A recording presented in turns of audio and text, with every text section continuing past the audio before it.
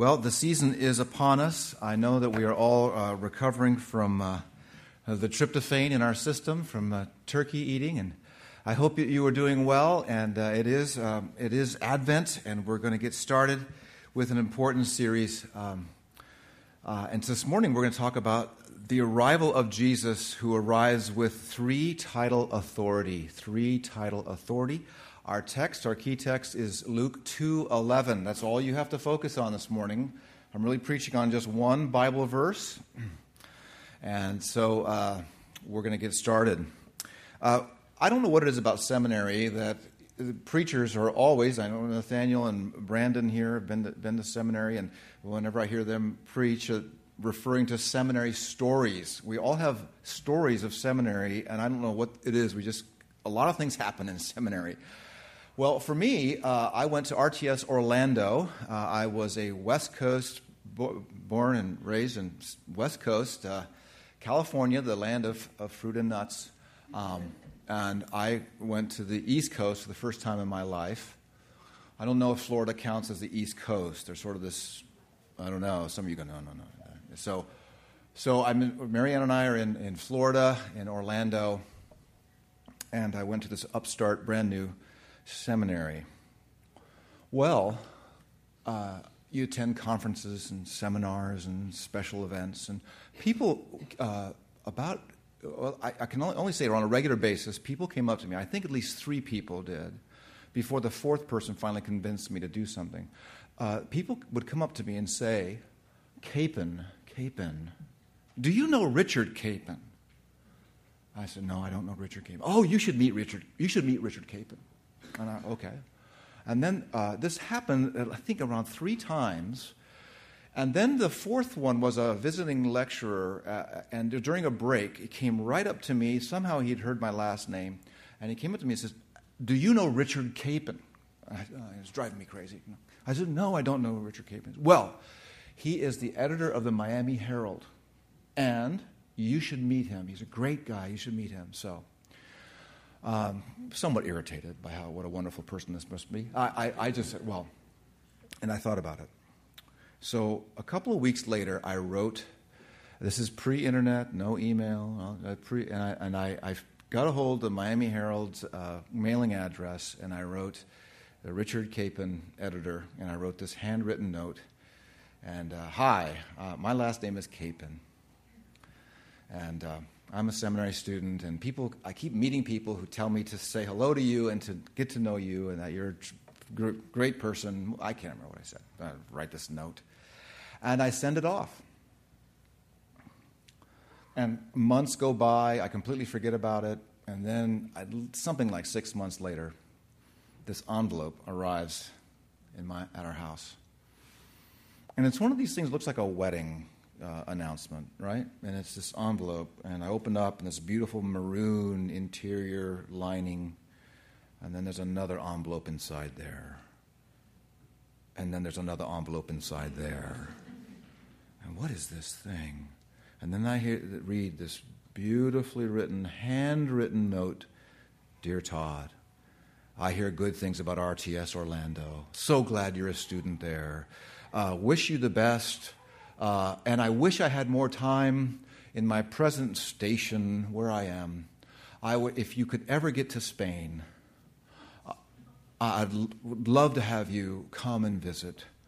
But there's a new administration now, and I've been serving President Bush here in Spain.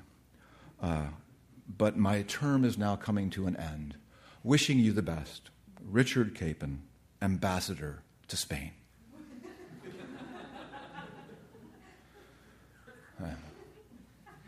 Really true.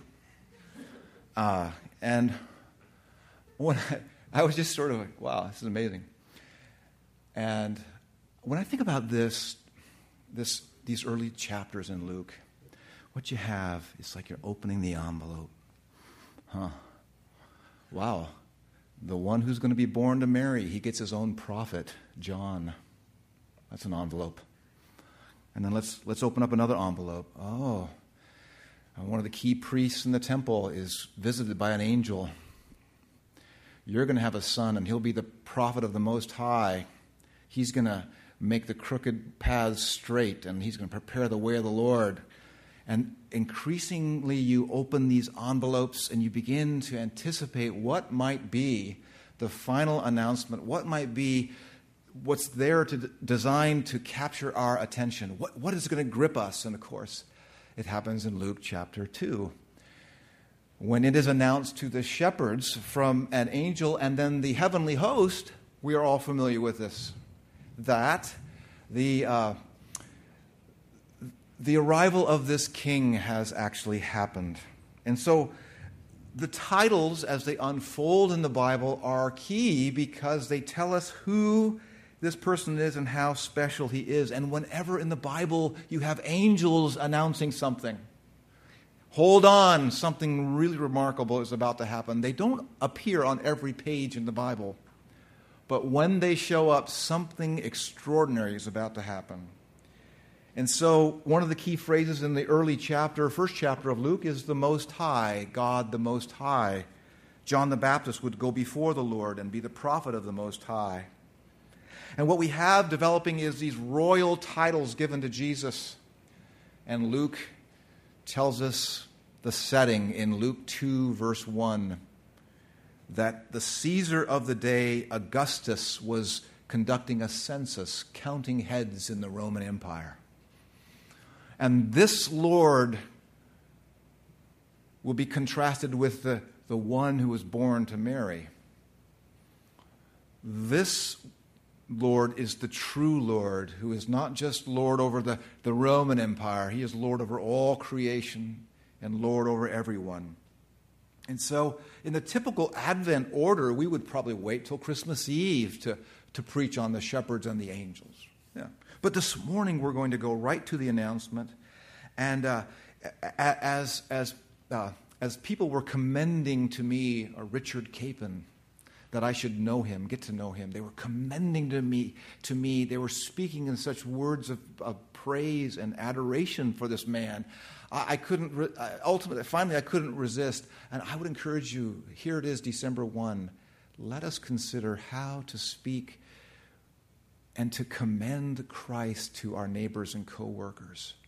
To be a bit more bold than we may normally feel that we are, or go beyond our personality, and to commend him, because that is what the shepherds experienced, the commendation from the angels. They were hearing the praise of this extraordinary person, this three-titled person. For unto you in the city of David is born a Savior. What kind of Savior? Oh, he is the Messiah Lord. He is the anointed Christos, the Christos Kyrios, the Lord. He is this unique person with titles that merge together, and he is commended to us. So first, and rather, again, we're going to just be exploring this subject during the season of Advent. Christ, the Messiah Lord, the Messiah Lord. First, let's look at the concept of Savior. You'll see it there in verse 11. A Savior who is Christ, the Lord. And where is he from? What is his lineage? It is David. He is in the city of David. He is born in Bethlehem. And of course, the idea that he is of David's lineage is extremely important because if you hear this in the church, you hear the idea that Jesus was born according to the family of David or in David's family. This is really important because the coming or the hope of Israel was that there would a greater David would come. A greater David would arrive. And in the history of Israel, David, with all his flaws, the height of the kingdom of Israel, the best glorious days of Israel were under David. And that was approximately 1000 BC. Abraham was 2,000 years BC, and David was 1,000 years BC. David had his flaws, but God received a request from David toward the end of his life. David was tired of the tabernacle, this tent structure, and he wanted to build his God a temple, a royal house, a place of great beauty and gold and magnificence.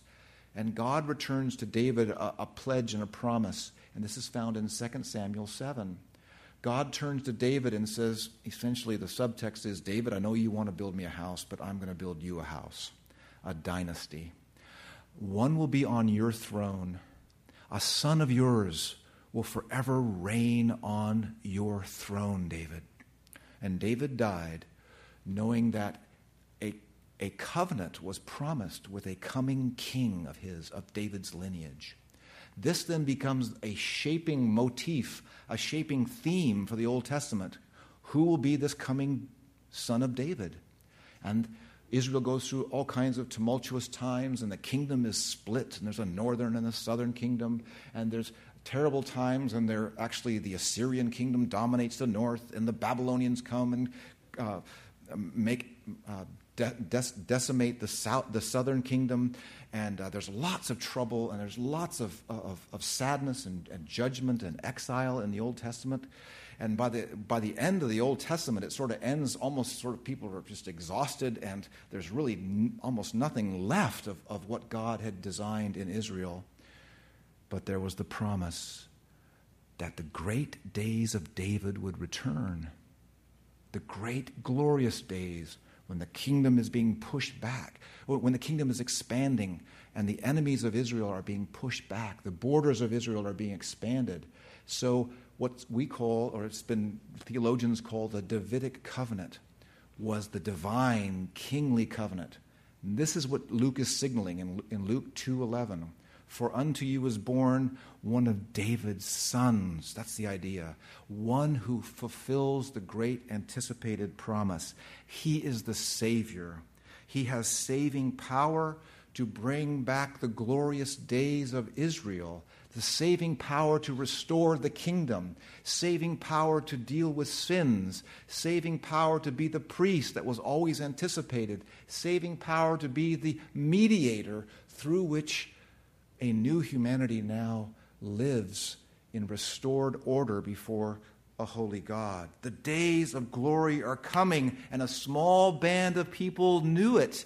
Mary in particular was well versed in covenant theology.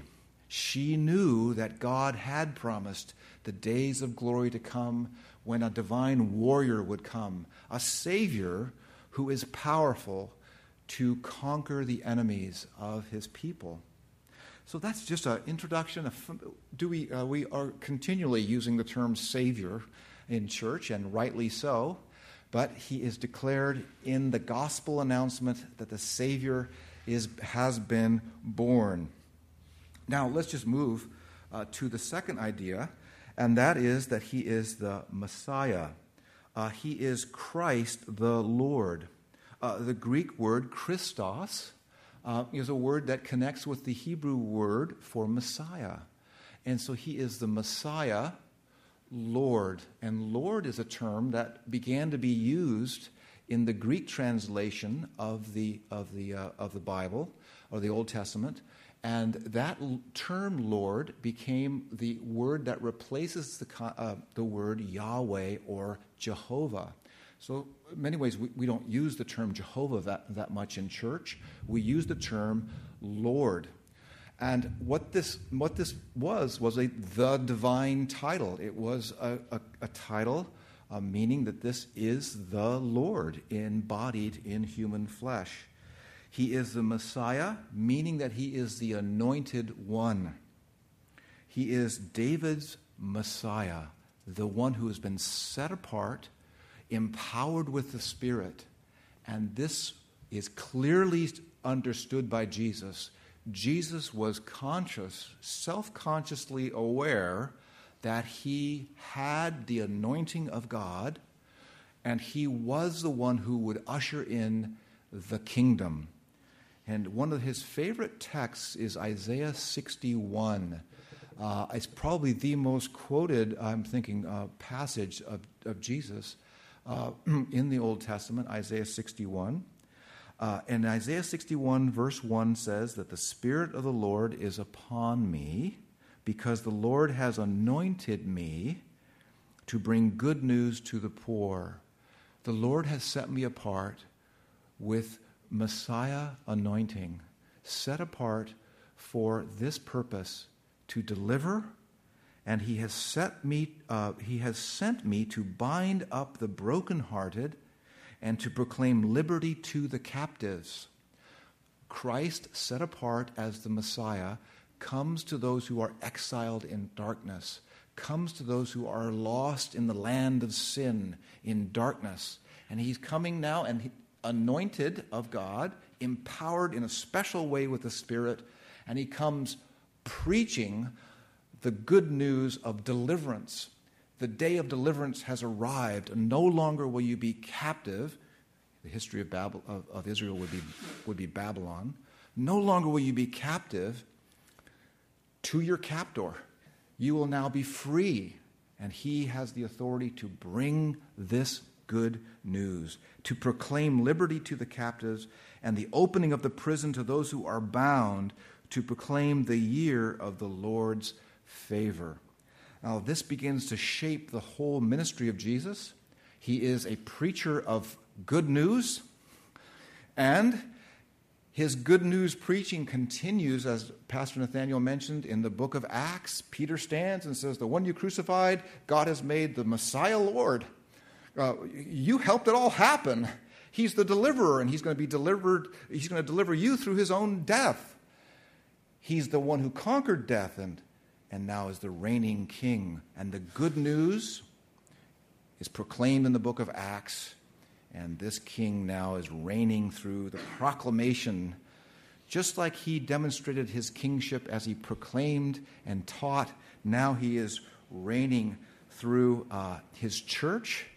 His church is preaching the gospel. His church is given the care of the elders. His church is now a central aspect of the kingdom that's happening right now. Pretty exciting stuff, and all Caesar gets to do is count heads. Do you see what Luke's saying there? Oh yeah, there's a census going on, and then Caesar's counting how many people are in his kingdom. That's what he gets to do. But the contrast is that this is an extraordinary, anointed one of God, the Messiah. And then the idea that he is the Lord, the Kyrios, a divine title. And this, again, takes up a whole new expression in Luke's second edition, the book of Acts. This is gospel preaching. He is to be proclaimed as Lord. And you'll notice in a Presbyterian church, we don't present Jesus as suggesting ideas. I don't know if you notice that. We don't present Jesus as wishing and hoping, trying, sort of exasperated in heaven, having done all that he can. We present Christ as king. We present him as the one who is commanding, and he is proclaiming the age of the gospel. But he is the Lord. He is the sovereign king. It is not wise to turn your ear away from him. Come, all you who are thirsty, come, all you who are weary and heavy laden, come. Do not live apart from this Lord. Lord was a title of divinity. And Luke is presenting Christ as the King, the Lord. So let me just wrap this up by way of some application, and then we're going to proclaim what it is we believe today. We're going to declare our faith, and then we're going to participate in the Lord's Supper. What are these titles for? What are they for? I'm going to suggest that they form a people. They form a people. You may be hearing this as a typical American. I listen to it as a typical American, sort of thinking of myself as an individual. But this is forming a people who have a common need. They form these words, these titles, a common need. They need to have heaven speak to them. They know they've been made for God. They are in mourning and in sorrow. They are brokenhearted. They are the poor in spirit. They need mercy. What are these titles for? Or to whom do they mean the most? What are these titles? Our age, recently I read, has renounced the transcendent. This means that we've given up, that there is no heaven, and there is no God, and there is no connection. Heaven has not spoken, and no one is there to meet us. But in these titles, what we have is that God is connecting with these desires within us that won't go away. He forms a people who have become aware of desire, and this desire cannot be met in this temporary experience. Born this day is a Savior who is Christ the Lord. Turn away from all that is trivial. Turn away from all that you have thought would work for you. Acknowledge that you are held captive to this darkness, and this God has come to give you an unending connection with himself. Recently I read this. This is a quote I wrote down, and it goes like this: "The heart longs to consummate its desire with the sweetness of unending happiness." We are not reconciled to life as it is given to us, full of boredom and trivialities that stun the spirit. Anguish we cannot digest, pleasure we cherish but cannot hold. You see, we gather today as a church and we are sort of stuck. This means that we as human beings are expressing our desire, we're aware of our desire, we're searching for something, we're trying to hold on to it, and the longer we live, the more we are aware it is not working. It's not working.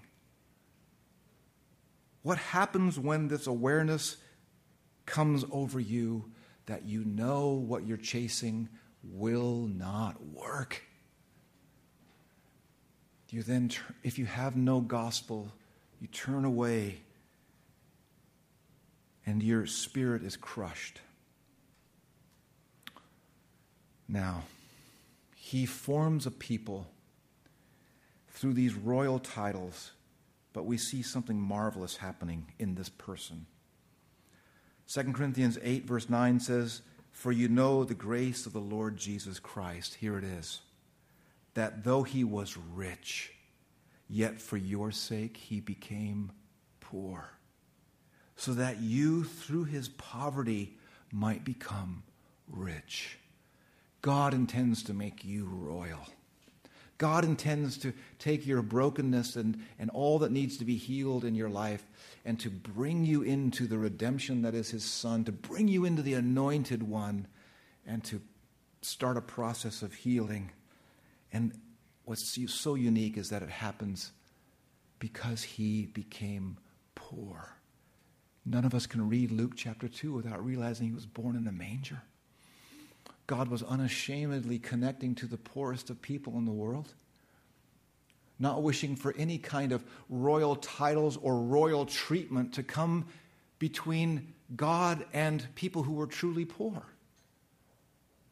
God identifies with the outcast, those who are not considered at all by society. God has removed all barriers. So he's forming up a people, and I think he's forming a people through fostering awe. Luke chapter 2, awe, it's there.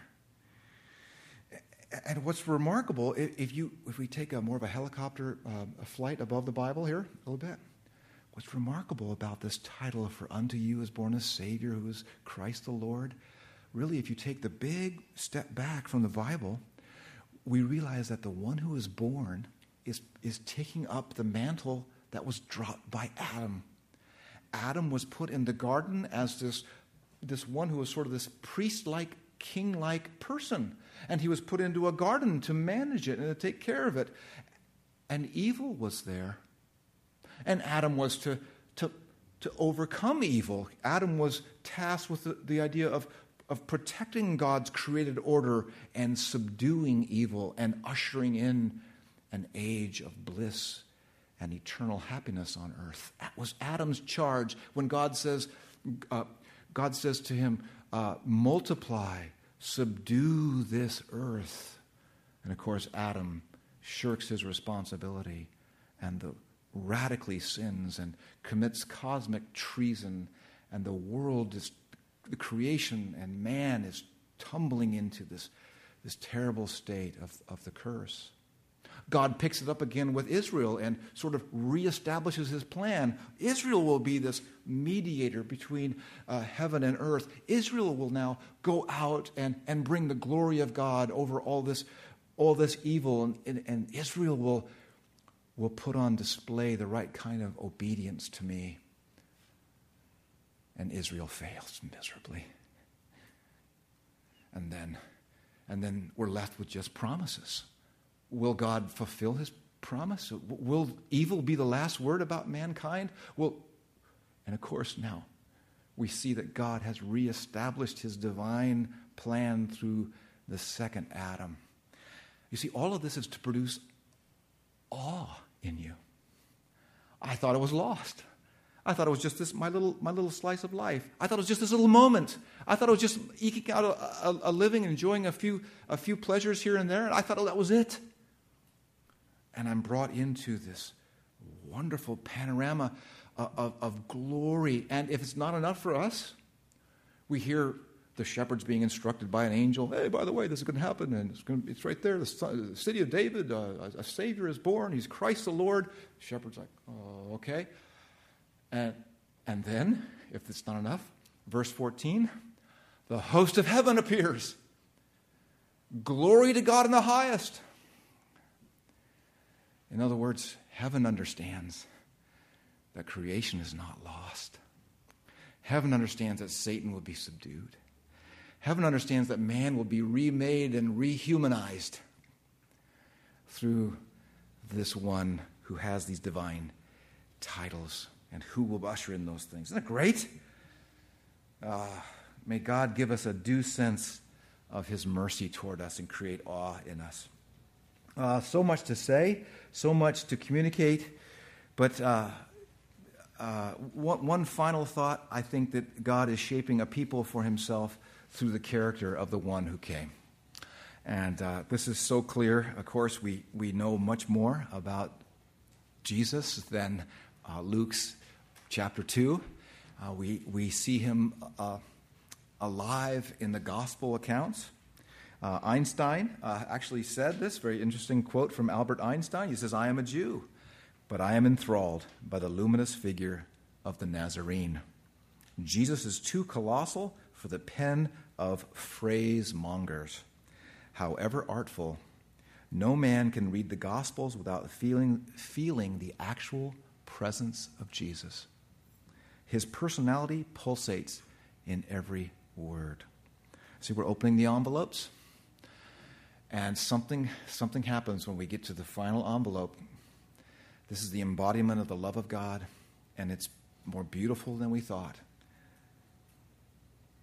And he invites us. He says, I want to be with you. I want to be with you. And there's a place of rest for anxious hearts here.